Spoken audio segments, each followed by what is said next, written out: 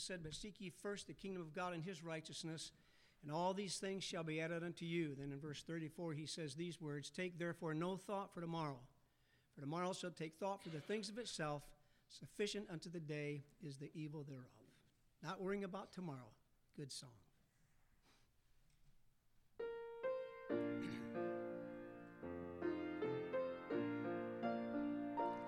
I don't know about tomorrow.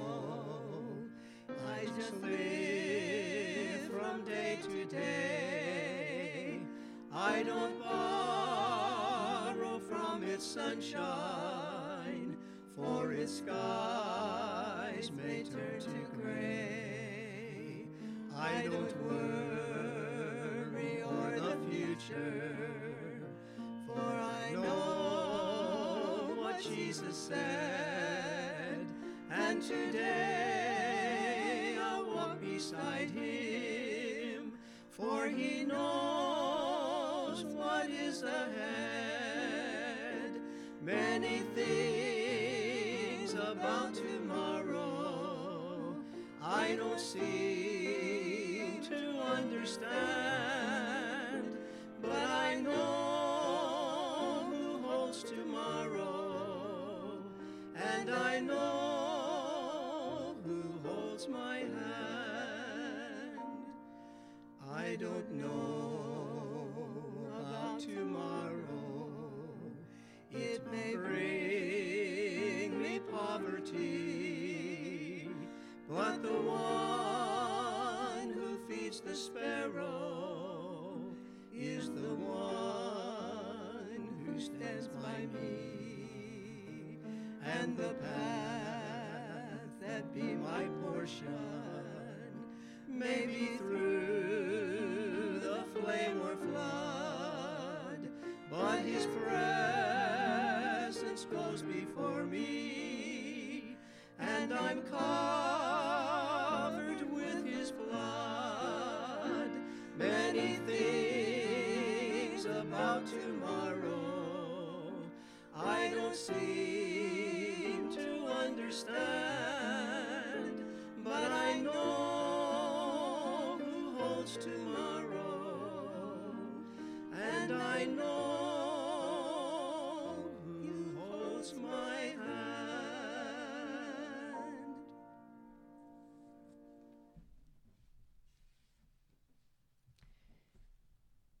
Boys and girls ages 4 years old through the 4th grade, look who's going with you today.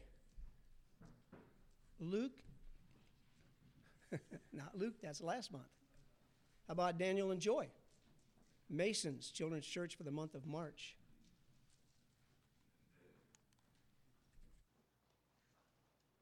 And we've got our leaders all lined up for Children's Church now for the next 3 or 4 months.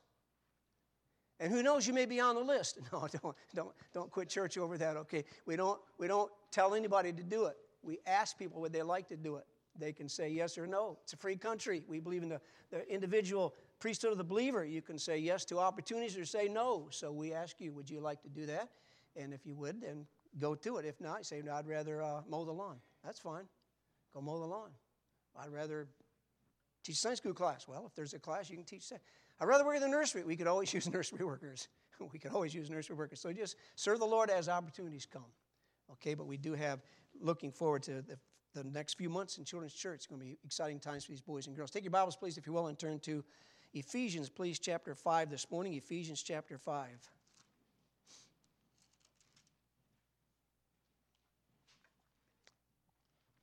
If you were here last Sunday morning, you probably remember, I hope you do, our text was Ephesians 5, verses 3 through 9. We saw in that passage that God commands us to walk as children of light. We saw 2 key words in the passage that tell us what it means to walk as children of light. Those 2 words were the words disobedience and the words darkness. When we walk as children of light, we do not live in disobedience to God. That's how we lived before we were saved. We've already seen that throughout the book of Ephesians. Now that we've been redeemed, we obey Christ. We obey the Word of God. We don't walk in disobedience to God, obeying our sinful nature, obeying Satan himself, obeying and following the enticements of the world. We don't obey the world. We don't obey Satan. We don't obey our human nature. We obey the Spirit of God who lives within us. The second word we saw was the word darkness. When we walk as children of light, we do not walk in spiritual darkness. We do not walk in ignorance, walking therefore in sin, spiritually blind. We did that before we were saved. Now that we are saved, we are to walk as children of light. Not darkness, light. Following the Lord Jesus Christ, who one day said, I am the light of the world. He that followeth me shall not walk in darkness, but shall have the light of life. So our lifestyle is therefore characterized not by darkness and ignorance and sin and disobedience, but it's characterized by goodness, righteousness, and truth, as we saw in verse 9. For the fruit of the Spirit is in all goodness and righteousness and truth. We saw last week in the passage two important reasons for walking as children of light. The first one was because when we do not walk as children of light, but rather we walk as children of disobedience or darkness, it doesn't make any sense to live like the unsaved. It's not becoming to our life, God says back in the passage, as becometh living in darkness and disobedience is not becoming. It doesn't match with being a holy one, a saint, a child of God, a redeemed person, one who's been forgiven, one who's been cleansed by the blood of the Lamb. And we keep walking in darkness, they don't match, they don't go together. It's not becoming. The second reason he gave us that we want to walk as children of light is because when we are children of wrath, when we are children of disobedience, when we're unsaved, God says we're one day going to experience his wrath. He that believeth on him is not condemned, but he that believeth not is condemned already. Waiting one day to face the wrath of God, and God says, listen, you're not going there. You're not going to face God's wrath. You're not going to hell. You're going to heaven. You have eternal life. There's now, therefore, no condemnation to them which are in Christ Jesus. So why would you want to walk in darkness and disobedience? Wouldn't it make sense to walk as a child of light, thanking God for your deliverance from death and sin and wrath and hell? As I finished the message, as I finished preparing that message probably 2-3 weeks ago, I thought, I need to start working on the next message. That message was done. It was ready to go. I didn't get to preach it the first week because of, the weather, I think, or something happened that Sunday. And I said, I got to preach it last night. I said, but I remember when I finished my studying, I thought, well, now what comes next? Let me just see what comes next. And so I read verses 10 through 17. As I read verses 10 through 17, I saw it's just real simple. Verses 10 through 17 all tie in with 3 through 9. The key verse last week was verse, 8. Look at verse 8. For ye were sometimes darkness, but now are ye light in the Lord. Walk as children of light. When I read verses 10 through 17, it was pretty obvious. It's all about walking in the light. It's what's involved in walking in the light. It's what's the result of walking in the light. Follow along as I read the text for this morning and tonight, please. 2 messages, verses 10 through 17. I want to again read verses 8, 9, and 10. Here we go. For we were sometimes darkness, but now are ye light in the Lord. Walk as children of light. For the fruit of the Spirit is in all goodness and righteousness and truth. Now here's our text this morning and tonight. Proving what is acceptable unto the Lord. And have no fellowship with the unfruitful works of darkness, but rather reprove them. For it is a shame even to speak of those things which are done of them in secret. But all things that are reproved are made manifest by the light. For whatsoever doth make manifest is light. Wherefore he saith, Awake thou that sleepest, and arise from the dead, and Christ shall give thee light. See then that ye walk circumspectly, not as fools, but as wise, redeeming the time, because the days are evil. Wherefore be ye not unwise, but understanding what the will of the Lord is. Would you look again at verse 10?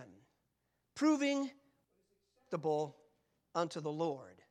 That verse absolutely follows without any question in meaning and the significance here, the message that goes along with verse 8. Your Bible probably has verse 9 in parentheses, does it not? How many of your Bible has parentheses, verse 9? Oh, there you go. Verse 9 is a parenthesis, but 8 and 10 go together. Ye were sometimes, before you were saved, you were sometimes darkness. But now that you're saved, you are light in the Lord. Walk as children of light, proving what is acceptable unto the Lord. It all goes together. Verse 9 is a little parenthesis in there to add something, but 8 and 10 go together. As we walk as children of light, we will be on a consistent basis proving what is acceptable unto the Lord. So what does the word prove mean? Proving what is acceptable unto the Lord. Proving, right out of the Greek concordance here, Greek dictionary, meaning to put to the test, to determine for the purpose of approving. You say, well, I think I can figure that out. Well, listen again. Do you really think you have it? It says to put to the test, here it is, to examine for the purpose of approving. It's not the idea of disproving. It's not the idea of rejecting. It's not the idea of putting aside, not acceptable. No, it is to approve. It's like when a child or a young person takes a test in school, hopefully they're taking an examination to show what they know, not what they don't know. Okay? Now we are to prove what is acceptable unto the Lord. I like the best definition I think I've ever read, again, was Dr. Kenneth Wuest's explanation. His definition and explanation is found in his book, Word Studies in the Greek New Testament. You say, what's that all about? That's what it's about. Studies in the words of the Greek New Testament. So he said, what about 8? What about 5 verse 10? What about the word proving? Listen to this. To put to the test for the purpose of approving, and having found that the thing tested meets the specifications laid down by the test, then to place one's sanction or approval on the thing tested. You say, that makes no sense to me. You know why? Because you can't think past cartoons. Because you can't think past your videos. Because you can't think past your latest video game. I mean, if your mind is on these little simple things, killing people and chasing people off and running cars off the road and all that, I'm not surprised if sometimes you hear a simple definition, you say, I don't get what that's all about. You got to think a little bit here. It's not that hard. Listen, what does proving mean? To put to the test for the purpose of approving. And having found that the thing tested, here's the key, specifications laid down by the test. Then to place one's sanction or approval on the thing tested. And I added something to that. I'm not going to add anything to what Dr. Wuest says, so I put dash, arrow, LJK, that's me, and live accordingly, because that's what he's saying. So we basically put every thought, every word, every attitude, every proposed action, to anticipated action, we put it to a test. We give it an examination. You say, what's the test? What's the proof? What's the examination? Real simple. You tell me. Proving what is, out loud together please, acceptable unto the Lord. That's key. Acceptable unto the Lord. What does acceptable mean? Acceptable. Fully agreeable to. Well-pleasing to. Now, folks, that's the key to spiritual revival in my thinking. Being a person who is willing to do what this says. I used to be darkness, now I'm light in the Lord. So I want to walk as a child of light. What am I supposed to do? Well, how does a child of light walk? I put every single thing to the test in every area of life, and I ask one question: does this fully please the Lord? Would you agree? That X's out a lot of stuff people do today. Am I exaggerating? This is not exaggeration, folks. This is exactly what this is saying. Every proposed activity of all the things in my life from A to Z, Monday morning through Sunday night, 24 hours a day, proving what is acceptable unto the Lord. I put it down this way. We are to put every proposed thought, word, or deed to the test to see if it is fully agreeable. It is well-pleasing to the Lord. And I ask the question, is anybody willing to do that anymore? Are you willing to live like that? Am I willing to live like that? No matter what I might want or don't want, no matter how I think about things, no matter what my opinion is, how I see things, what the latest survey says, what's popular opinion, what's happening in culture, what this church does, or what that family does, or what these people do. It's like this is not the issue. The issue is this well-pleasing, fully agreeable to the Lord? And if it is, green light, go, let's enjoy it, go. If not, can't do it. Can't go there. By the way, there's a good parallel verse. Let's go there quickly. I could quote it, but let's turn to, maybe you want to write in your Bible, see, and put down 1 Thessalonians 5, 21 and 22. It's probably the best parallel verse in the Bible to this passage. 1 Thessalonians chapter 5, verses 21 and 22. It says the same thing in different words. 1 Thessalonians 5, 21, 22. Prove all things. There it is again. Put everything to the test. Prove all things. So you put it to the test. Now, God through Paul in Ephesians says, is it acceptable unto the Lord? Here it says, prove all things.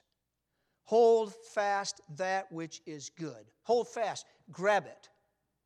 Get glued to it. Attach it to yourself. If it's good, wonderful. Prove all things. Hold fast that which is good. What if it doesn't meet the Lord's approval? What if it is unacceptable to the Lord? What if it doesn't match up to God's word? Then he says, abstain from all appearance of evil. What does abstain mean? Stay away from, say no to, reject. Everything, every form of evil, and even the things that even have the very appearance of evil, God says, abstain from. Put everything to the test. Prove all things. Hold fast that which is good. Abstain from all appearance of evil. Go back to Ephesians 5. So a very simple question goes like this. How can we do this? How can we put everything to the test? How can we examine everything to see if it meets the approval, is agreeable, it's pleasurable to Jesus Christ? How do we do that? How do we know it's acceptable to the Lord? This is such simple preaching. Sometimes I'm embarrassed at how simple my preaching is, but I keep it simple on purpose. I'm accountable to the Lord to help people understand what the Bible says and how I can apply it to my life. But how do I do that? How in the world am I supposed to know? How put everything to the test to prove whether it's acceptable to the Lord or not? How do we do that? Answer. You got to know your Bible. You have to know your Bible. God doesn't speak in thunder. He doesn't come in the middle of the night and give us some special message. He doesn't say something out loud when he gives us this new revelation. The will of God is revealed in the Word of God. And if I want to know what's well-pleasing to the Lord, in spite of what I would think, how I would reason things out, what anybody else or everybody else thinks, if I want to know what does God think, there's only one way to find out. I've got to know my Bible. And you will find this morning and tonight that there's something in verses 10 through 17. It's behind, it's at the heart of every one of these verses. But it's never mentioned specifically. And you know what it is? It's the Bible. Because for the rest of the message this morning, and throughout the message tonight, as we look at these verses one by one, that question will always come up. How can I do that? Where does that come from? The answer is always going to be, we've got to know the Word of God. Got to know our Bible. The most important word in this phrase, verse 10, look at verse 10. Proving what is acceptable unto the Lord. Most important word by far is the Lord. The Lord. Would you agree with this statement? Nobody died for my soul but Jesus Christ. True or false? Who created you? Who created us? Jesus Christ. Who sustains us? Jesus Christ. Who died for us? Jesus Christ. Who rose again for us? Jesus Christ. Who's coming back? Jesus Christ. Who's going to reign forever? Jesus Christ. If that's all true, and that's all true and a whole lot more truth here, then the most important thing I can and should do is say, Lord, I'm thinking about going there Friday night. A lot of my friends are going. Sounds like a lot of fun. I kind of have some questions about it, so I want to know from your word. What do you think about it? Lord, what do you think about that? That's how we live, folks. There's a new movie out. Everybody's watching. It's supposed to be the greatest movie ever. It's going to be shown Friday night for the first time. That I would say, how do I know if it's okay? Get my Bible out. See what the Bible says. 2 Corinthians 5, verse 10. Wherefore we labor, that whether present or absent, we may be accepted of him. First, that's 2 Corinthians 5:10. Verse 7, we walk by faith and not by sight. And then 8 and 9, well, to be absent from the body is to be present with the Lord. He says, we know that while we're absent from the Lord, we're present in our body. While we're present in our body, we're absent from the Lord. Wherefore we labor, that whether present or absent, whether we're present or absent, dead or alive, we're going to be acceptable, we're going to be well-pleasing unto the Lord. It's just how we're supposed to live. Romans 12, 1 and 2. I love these verses. You know the verses. I beseech you, therefore, brethren, by the mercies of God, that you present your bodies a living sacrifice, holy, acceptable unto the Lord, which is your reasonable service. Don't miss verse 2. It's got a key word in it. And be not conformed to this world, but be ye transformed by the renewing of your mind, listen now, that ye may what? Prove what is the good and acceptable and perfect will of God. That's how we're supposed to live, folks. What pleases God? What's God's good and acceptable and perfect will? What is pleasurable to Jesus Christ? What is well-pleasing, acceptable to him? Answer. He tells us in here. And God says that ought to be the heart of every believer, proving what is acceptable unto the Lord. I have put together a long time ago, and I've preached a series on this, I think one time in church, one time on Wednesday night. I've taught it to young people in our Christian school. I put together a list of 22 questions. You say, that's a lot of questions. Yeah, I agree. And there could be a whole lot more, okay? 22 good questions that you and I can and we should ask ourselves about any proposed action, any activity, anything. And then I put behind that question one or sometimes two, maybe three good verses to show where that question comes from. 22 questions to ask and answer to determine if any proposed activity is acceptable, well-pleasing to the Lord, and the verse or verses of Scripture that question is based on. And by the way, you say, you're going to preach on that? I'd love to. You say, well, if you preach on that, I've heard it before. The issue is not with me, have we heard it before? The issue is, are we living it? Are we living it? So what I did was I ran off a copy of that. I gave it to Ms. Culver, secretary, and I said, would you run off, what did I say, 30, 40, 30? Would you run off 30 copies of this? Would you put them on the table, not out in the lobby now, usher's table, right there by the back door, right there, right behind the last pew, usher's little cabinet there. I said, would you put them out there? Would you make them available for our people to take? How many? 30. You say, why 30? There's more than 30 people here, because I don't think everybody will take one. And by the way, you said, you care? Yeah, I care. How much do you care? Knowing me, tomorrow morning, I'll go count how many are left. You say, that's a bad trait. No, that's a good trait. That's a shepherd caring for the sheep. To say, look, people heard a message, and they heard that there are some questions they can ask. Right? From the Bible, questions, is this acceptable to the Lord? And what a wonderful personal Bible study. What a wonderful study for a couple. What a wonderful study for a family to say, look, it's time we find out what does God say in His Bible about everyday life and making decisions and what's good, what's bad, what's right, what's wrong. It's right here. This is our opportunity. I care about that. It will radically change people's lives just to be thinking, what does the Bible say? What does the Word say? I encourage you to pick up one. Read the questions. Especially read the verse or verses that go with the question. And then say, wow, I think this might apply to what I was planning to do Saturday evening. Let me think about this. That's how we live. Look at verse 11. Better get back to our text. Ephesians 5, verse 11. And have no fellowship with the unfruitful works of darkness, but rather reprove them. It goes right along with verse 7. See, 10 went with 8. 11 goes along with 7. Go back to verse 7. Be not ye therefore partakers with them. Who's them? Verse before it, children of disobedience. Let no man deceive you with vain words, for because of these things, these sinful things listed there, cometh the wrath of God upon somebody. Upon whom? Upon the children of disobedience, unsaved people. Be not ye therefore partakers with them. In our verse here it says, have no fellowship with the unfruitful works of darkness, but rather reprove them. So what does the phrase have fellowship with mean? How would you define that?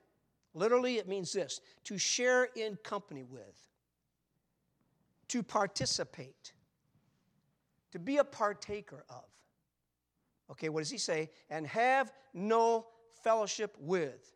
Do not share in company with. Do not participate in. Do not be a partaker of what? Have no fellowship with the unfruitful works of darkness, but rather reprove them. Doesn't that remind us of 2 Corinthians chapter 6, verse 14? We read these words, Be ye not unequally yoked together with unbelievers. For what fellowship hath righteousness with unrighteousness? And what communion hath light with darkness? The accepted answer, the anticipated answer is none. Be ye not unequally yoked together. Don't join up together with unbelievers in their sin. Why? For what fellowship does righteousness have with unrighteousness? None. And what communion hath light with darkness? None. Because the little phrase in our text here, have fellowship with, that's the exact same word as the word communion in 2 Corinthians 6:14. And what communion does light have with darkness? None. What fellowship with? No, in our text, have no fellowship with the unfruitful works of darkness. So when we're walking as children of light, we cannot have fellowship with, we cannot participate in unfruitful works of darkness. I think Dr. John MacArthur's summary explanation here of this is really, really good in his commentary on Ephesians. Listen to what he says. Here's the verse again. And have no fellowship with the unfruitful works of darkness, but rather reprove them. Here's what he says. The children of light should not become involved in evil even by association. We cannot witness to the world if we do not go out into the world. And we cannot go far into the world before coming in contact with all sorts of wickedness. Can you say amen to that? I mean, if you have a job out there in the world someplace, the office, the factory, the road out here, wherever, you're going to come across some ungodly people. Amen? They're going to do some ungodly things. They're going to say some ungodly stuff. And you're going to say, whoa, I'm amazed at what people talk about anymore. It's like all the filth, all the sin, all the darkness, all the stuff out there. Dr. MacArthur says we cannot witness to the world if we do not go out into the world. We cannot go far into the world before coming in contact with all sorts of wickedness. But we are never to identify with that wickedness or to give it an opportunity to take hold in our life. To compromise God's standards is to weaken our witness as well as our own character. No act of unrighteousness is permissible. It's all about testimony. It's about our own purity. It's about our own relationship with the Lord. And it's about our testimony to the unsaved. God says, have no fellowship with the unfruitful works of darkness. But he's not finished. He says, but rather, what's the next word? Reprove them. Sometimes that's the hard part. What does reprove mean? It means to rebuke, to tell a fault, to expose as being wrong. And by the way, when you really do a word study of this word reprove, have no fellowship with the unfruitful works of darkness, but rather reprove them. When you do a word study of reprove, to rebuke, to tell a fault, to expose as being wrong, the definition has within it the idea, the meaning of convincing or convicting. Convincing or convicting. So it's not just a matter of saying, well, that's wrong. Or in my opinion, that's a no-no, or whatever else. No, it's more than that. It's speaking out against, it's exposing, it's rebuking, but the idea of the meaning is here in such a way that it is convincing, it is convicting. In other words, it has some impact on the person you're speaking to. It changes something because of what you say. Have no fellowship no participation, no communion with the unfruitful acts, the works, the deeds of darkness, but rather reprove them. So God says, listen, it's one thing, don't do it. But in contrast, along with that, he says, stand up and speak out. Tell them why. Tell them why not. I mean, when somebody asks you to do something, and as a Christian you say, I can't do that because this is what the Bible says, but you don't tell them that. You say, well, thanks anyway. Thanks for the invitation. Do you ever tell them why? You say, well, I just figured they know. They don't know. Maybe they do, maybe they don't. That's not the issue. God says, have no fellowship with the unfruitful works of darkness, but rather speak out, reprove, rebuke, expose. Say, the reason that I don't mean to offend you, I have no desire to offend you. I have no desire to upset you, to ruin your day. But I have to tell you why I can't do that. And then you tell them.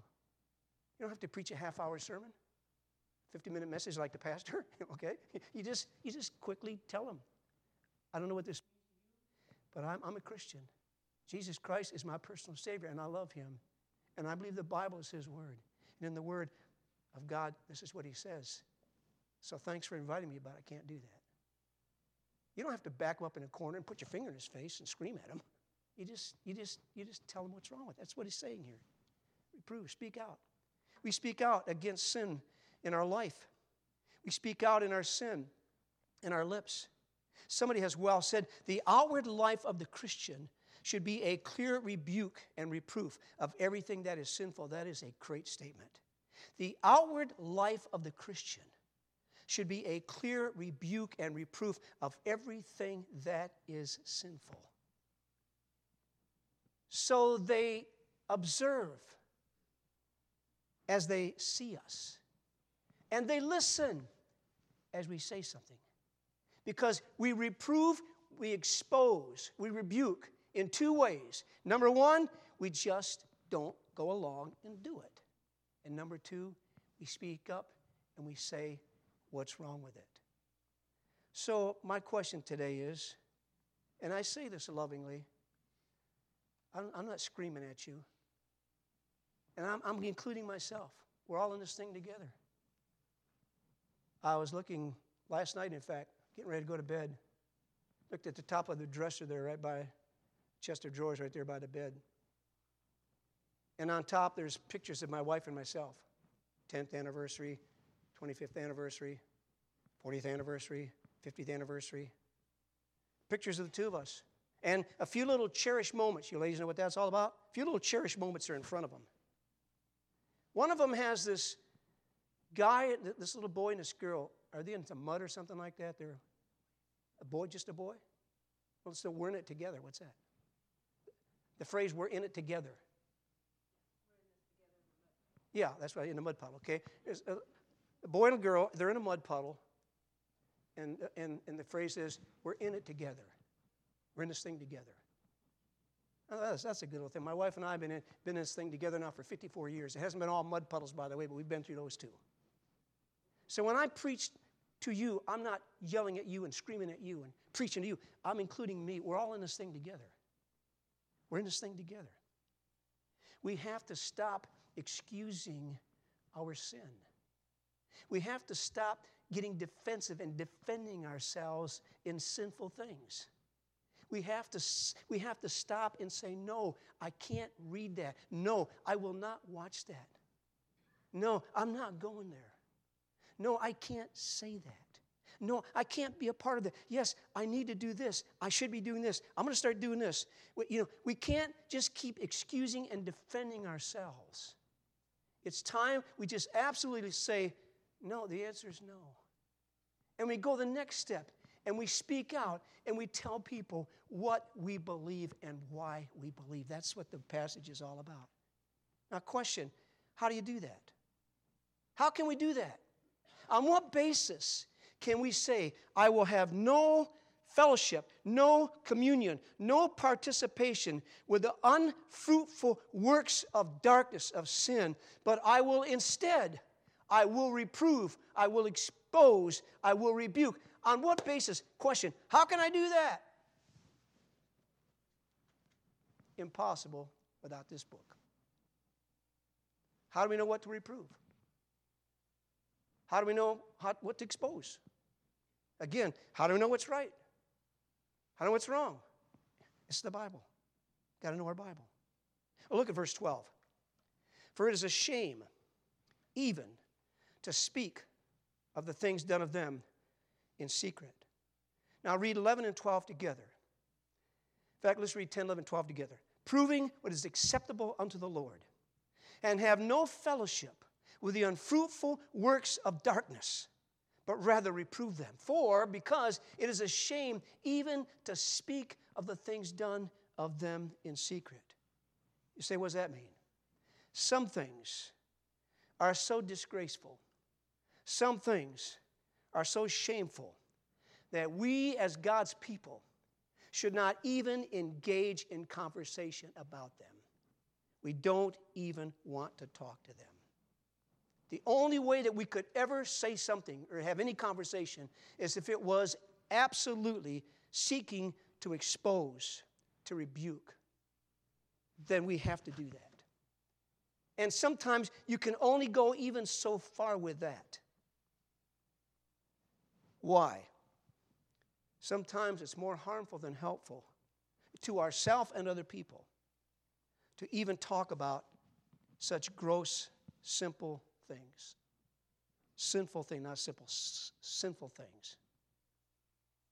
It's best for us and others with us to not even be thinking about some sinful things. I'm telling you, folks, I'm not mentioning any. You can guess what I'm thinking if you want to. There are some things today that are very, very, very common in our world, and to me, they are so sinful, they are so gross, they are so wicked, I don't want to talk about them, and I don't even want to think about them. I don't even want my mind to go there. Are you with me? Say amen. And you may have a different error than I do, each to his own, but God says there are some things. They are unfruitful works of darkness, and they are so vile, they are so wicked, God says his people shouldn't even talk about them. Now, back in these days, probably it was stuff that was going on in heathen religions, even in religious temples, that was beyond people's imagination. Wicked, vile sins being committed in the name of the God of the temple. And God says to his people, don't even talk about it. If you've heard about it, don't even mention it. Just keep it out of your mind. Sometimes, there's a verse, there's in Romans someplace. Sometimes, God says we need to be simple concerning that which is evil. We don't have to know about everything that's going on out there. And if you've got somebody at work that knows all kinds of filth stuff, talks about nasty, dirty things and wild, wicked things, in whatever area it is, sex, demonism, whatever it might be, don't be eager to see what you can learn so you can take a stand against it. Just don't even do that. Have no fellowship with the unfruitful works of darkness, but rather reprove them. For it is a shame even to speak of the things done of them in secret. Question, how do we know what things are so evil that we shouldn't even think or talk about them? Answer, the Bible, Word of God. Would you go please to verses 13 and 14 and we're done. Just a few words about verse 13. But all things that are reproved are made manifest by the light. For whatsoever doth make manifest is light. So what is the light that makes manifest that which is sin? What is the light that gives spiritual discernment? You know the answer. Say it with me. The Word of God. That's the light. For whatsoever, what does he say? For all things that are reproved are made manifest by the light. For whatsoever doth make manifest is light. The light. The Word of God. The Bible. Say, you know this, Psalm 119, verse 105. You know that verse? Psalm 119, 105. Thy word is a lamp unto my feet and a light unto my path. 2 Timothy 3, 16 and 17. All Scripture is given by inspiration of God and is profitable for doctrine, for reproof, for instruction in righteousness, that the man of God may be perfect, thoroughly furnished to all good works. Hebrews 4:12. For the word of God is quick, it means alive. The word of God is quick and powerful and sharper than a two-edged sword, piercing even the dividing center of the soul and spirits and a joint, and is a discerner of the thoughts and the intents of the heart. You know what? This book is just so simple. It's so important. This book is the key to this thing called spiritual discernment. Knowing what's right and what's wrong. And how do you know the difference? What is darkness? What is evil? What is wicked? What is sin? That is not acceptable to Jesus Christ. It's something I cannot participate in. It's something that I should be reproving. And it might even be something I shouldn't even talk about it. How in the world can I find out? Because this book is a lamp to our feet. It's a light unto our path. So listen. Are we surprised today that there's more and more sin out there in the world? When I was studying this thought came up. It's not a new thought. I think of it often. I should not be surprised that sin is increasing and becoming more and more and more everywhere around us, including, sad to say, in professing children of God. I should not be surprised that there's more and more sin. You know why? Because people know less and less of the Bible. And I've said this so many times, I'll say it again. It is a shame. I'm so thankful for the world of technology. I am so thankful for my cell phone. I'm thankful for my computer. I'm thankful for TV. Okay, well, that's a starting statement. I'm thankful. I thank God for technology, modern day technology, and all the things that we can learn right now so fast. And people, including the people of God, know more and more and more about anything and everything, and it seems like they know less and less and less what's in the Bible. And we wonder, why do we live like we live? It's all in this passage of Scripture. It's all right here. We got to know our Bible. And we can hear this, we can believe this. It doesn't do any good unless we do something about it. How serious are we about this? I'm not begging you. Yeah, I am. I'm begging you. I can't tackle you. I can't force you to do it. I don't think you realize how different life could be if you would just stop and pick up one of those sheets back there. 22 questions to ask about, is this proposed action well-pleasing to the Lord? Does the Bible give me any guidelines? It will help you so much. And it will not only help you know what to do and what not to do, it will help you take that next step in being willing and ready to reprove, to rebuke, to expose verbally. We've got to know what's in the Bible. We can't encourage somebody else to stop doing that. We're doing it, and we don't even know what's wrong. You say, well, I don't want to find out what's right or wrong. Are you serious? You say, well, now, the more I find out, and I go get that sheet back there, and I start reading these things, it's like, whoa, and then that kind of cancels out my Friday night plans. Sorry I read the sheet. That doesn't sound like a Christian. It certainly is not a Spirit-filled Christian. Would you say amen to that? That's not how God's people think. That's not how we live. It's like, because frankly, we are responsible to know the truth. We are responsible for God's truth, whether we know it or not. Say, well, the less I learn, the less I'm accountable for. Are you serious? You don't really think that. Yeah, the least I know, then the more I can say, well, I didn't know that. That's not how God's people think. It's not how we're supposed to live. So I want to close with this morning. Why don't we confront, expose, reprove sin today? When we hear it, when we see it, why are we oftentimes silent? Close your Bibles, please. And let me just read what I wrote, just to save time. I've already given one answer. The main answer is because much of the time we don't know enough Scripture to even know what's right or wrong and why. That's one answer. But here's some of the reasons that we're just kind of silent with this thing. Number two, we know we are so imperfect ourselves. So we feel that we don't have a right to speak out about somebody else's sin. I know I'm doing these things and other things, so I really can't speak out about somebody else. Someone who's more perfect will have to deal with that situation. That person's sin. Number three, We think the best way to live is just to mind our own business, not be getting into somebody else's business. Just like each to his own, okay? They're responsible for their lives and whatever, and I'm responsible. So I just stick to myself. Number 4, we don't want to take a chance of losing a friend or offending or angering somebody who might resent our reproof. In other words, it might destroy a friendship. It might end up doing more harm than... I don't want to do that. Number 5, we remember that Jesus said we're not supposed to judge people. When Jesus said, judge not, he's not talking about this. There's no contradictions in the Bible. He's not saying don't be discerning. He's saying do not condemn to hell, that kind of thing. Do not question the motive always, okay? But we always, people, my favorite verse is, judge not that you be not judged. No, this doesn't tie in with this, okay?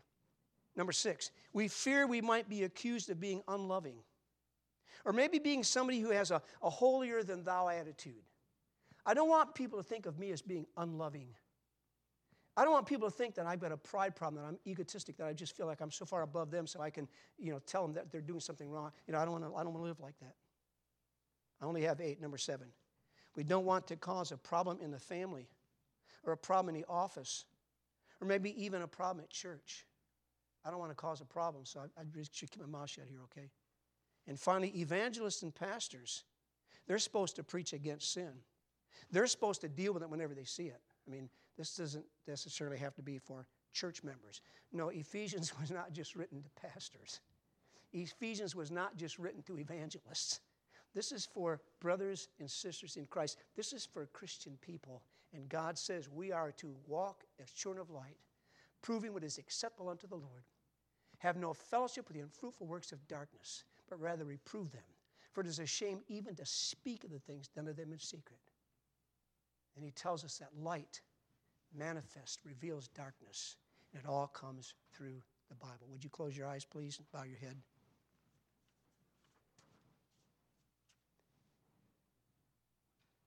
Would you take the message and put it before the Lord? Would you just say, Father, help me to honor your word. I know this is your word. I know it's true. Help me to live like this. Not for my glory, not for my praise, not for any benefit that I might get out of it, but for your honor, for your glory. Help me to live a life, moment by moment, that is well-pleasing to my Lord and Savior, Jesus Christ. Would you talk with the Lord about that? As our pianist plays this morning, talk with the Lord. Just pray. Why don't we stand while we do this, and I'll just step down front for a moment here. And if you want to come and talk to me, or if you want a word of prayer together, if there's something I can help you with, if you're not a Christian and say, I don't even know if I'm saved, could somebody help me? I'll surely have somebody take you to a Sunday school classroom and show you from the Bible. I'd love to do that, okay? So would you pray as we stand together, our pianist plays, and if I can help you, I'm down front, okay? Could I ask you, please, to have a seat just before we go this morning?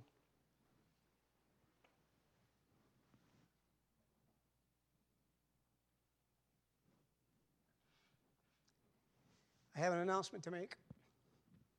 I've made the decision to retire as pastor of the church, effective as of the end of June. You say, you're really excited about that. No, I'm not excited about it. You say, man, you've been waiting for a long time just to get to retire. I have no desire to retire. I really don't. I love what I do. I love some of it more than others. Okay. Some of it's easier than others. I love to study the Bible. I love to preach the Bible. I love to talk with people. I like to plan things. I just like to be involved. I am not a sit-around guy. I cannot, in my wildest imagination, even think of Larry Carsey's retired. What are you going to do today? Go to the barbershop. No, I want to stay busy. I want to serve the Lord. You say, well, then why are you retiring? It's not, you say, did you decide that yesterday? No. Decide that when you had your eye surgery? No. When? I don't know. I used to pray about it once a year. And there came a time when I started praying about it a couple times a year. Maybe every 2-3 months I'd pray about it, knowing, I'm not living in denial. I'm like everybody else. I get a little older. And as I've gotten older, I thought, how long are you going to preach? How long are you going to pastor? I don't know. How long do you want to preach? Forever, till the rapture. How long do you want to pastor? Forever. You're going to be pastor when you're 85, probably. Well, maybe people wouldn't want that. Well, I get my message from the Lord, get my direction from the Lord. So when are you going to retire? I don't know, someday. And then through the years, you think about it more. You pray about it more often. Instead of praying once or twice a month, you pray once or twice a week. And then it's like, you start praying about it, it's kind of like every day. You start thinking about it more during every day. How long can you go on like that? I don't know. Some days I just know it's time to retire. It's time to retire. It's time for the church to have a younger man pastor, somebody with more energy,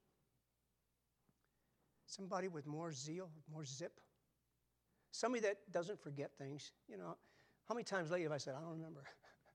You have Alzheimer's. I don't think so. I hope not.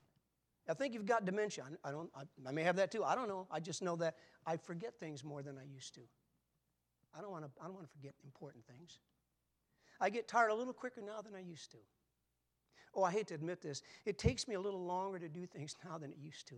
Can some of you even relate to that? It's like, and sometime during the week I'll think, for the good of our church, I owe it to the people. I should retire. And I keep on going. I get up here on Sunday and I get to preach. Every Sunday. I walk out that aisle. I walk down that aisle and I say, Heavenly Father, I'm so glad I didn't retire. I got to preach again. I love to preach. And a week later, I walk down the same aisle after another message and I say, thank you for keeping me going, Father. But I know I can't live like that forever. I know that. And I don't like saying this, but with the ever-increasing speed of things and how things change so much, when you add to that just the tech world and what it seems like you really have to know today to survive and do things well, I'm a little bit behind. There's some things I don't understand, some things I can't do that most people can do. And it helps them do things faster. Sometimes I find myself embarrassed, like I don't even know that. You have no idea how many times I've paged Miss Culver. Miss Culver said, could you come to my office, please? I got this problem with my computer. I feel embarrassed every time I do that. It's like, most people could fix this. I can't fix it. And it's a complex world we live in. And in the administrative things, all the things that I am responsible for from A to Z as a pastor of a church, I just don't feel like I am able to do all the things I used to do. I don't think I can do them as well as I used to, as well as they need to be done, to keep track of everything, to head up everything. It's just a complex thing. And I love doing it. But I just know that the Lord has been speaking to me over a period of I've prepared the deacons. We've talked about it a couple of times. You folks, sometime in the past, you've heard me use you've heard the word retire or retirement slip out in a message. So, yeah, no, I did it on purpose. So that at least I could prepare you and help you know that I am thinking about this. And I made the decision, I don't know, 2-3 months ago probably, shared it with the deacons that sometime this spring I would announce that I was going to retire. So I want to continue to be the pastor as for the months of March, April, May, and June. And on the last day of June, I will no longer be the pastor. Say, Pastor, what are you going to do? What are you going to do? I know where you're going to Tampa, Florida. I have no plans to move to Tampa, Florida. One night I did go on the internet and look for housing in Tampa. This was several months ago. It took me about 10 minutes to realize I can't afford to live there. Okay. I've not been invited to go there. Nobody's begging me to go there. I know my daughter's there now. I know we visited there. That's for our daughter. Right now, you say, what are you going to do? Right now, we're planning to stay here. This is our home. I love this church. I love you people. Right now, we're planning to stay here. I don't know how long. I didn't know how long we was going to stay when we got here. We stayed here a long time, what, 32 years? Just day by day. That's how I live, day by day. We sang this duet this morning. That was not easy, by the way. I don't know about tomorrow. I just live from day to day. You heard the song. We sang it on purpose because that's how we live. That's how we have to live. So we have no plans other than staying here and saying, whoever becomes the next pastor, can I serve in some way? You need help? Hey, you know, I'll be able to say no. I can say no like you. I'll be glad to help whenever I can help. I'll be glad to do whatever I need to do. Just be a member of the church just like you. Kind of like Mr. Tillman, you know. Well, Frank over here, my buddy Frank. Brother Schrader, you know, some of you retired, and it's just like, what can I do to serve? Be glad to.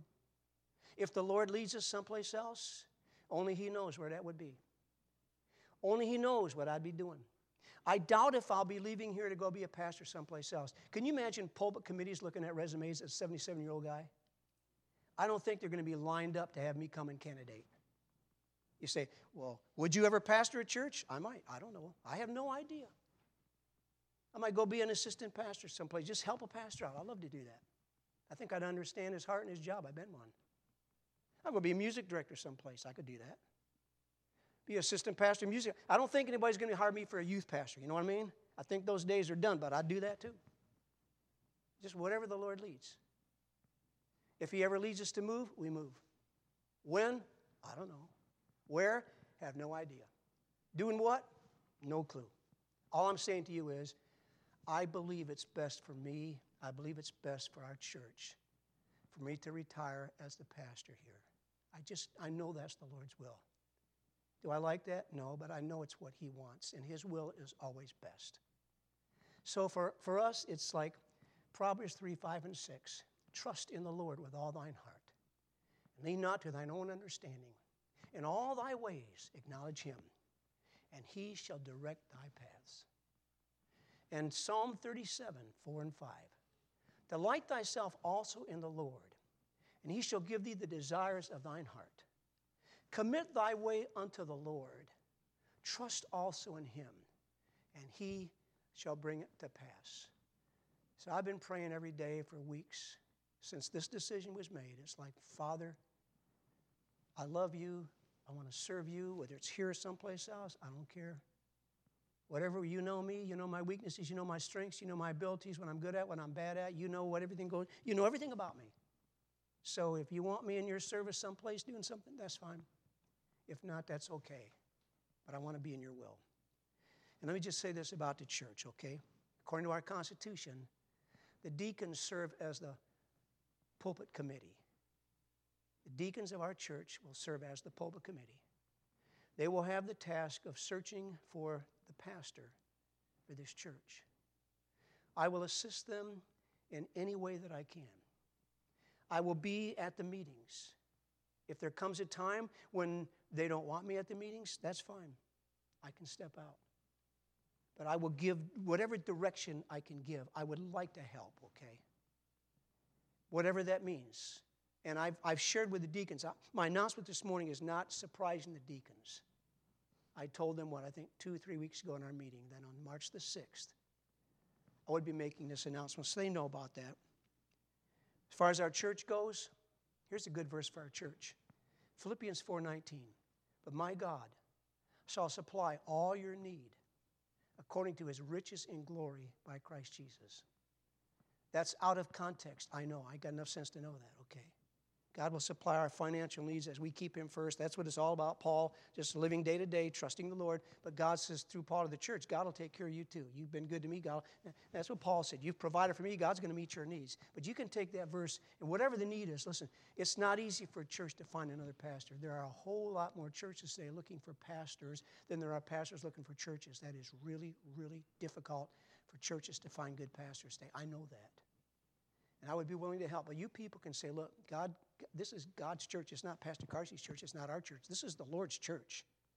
And God does want a church to have pastors, and He wants the church to have the right kind of pastors. So we just keep going forward to serve the Lord, and God will give us the right man. God will do that. I have no doubt about that. I think the best days by far for this church are in the future, not the past.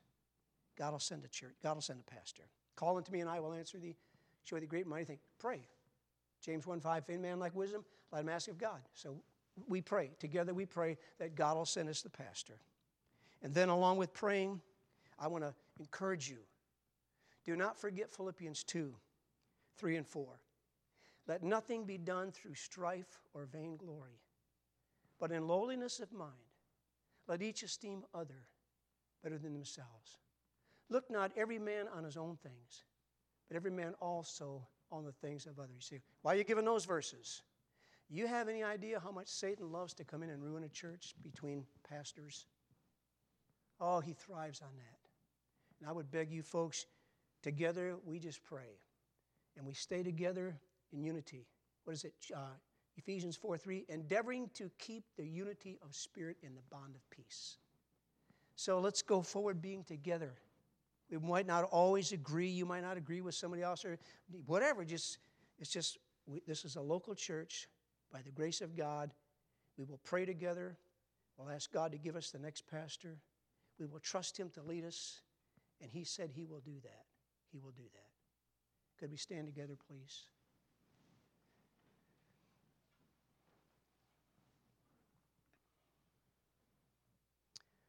Our Father, we thank you for your word.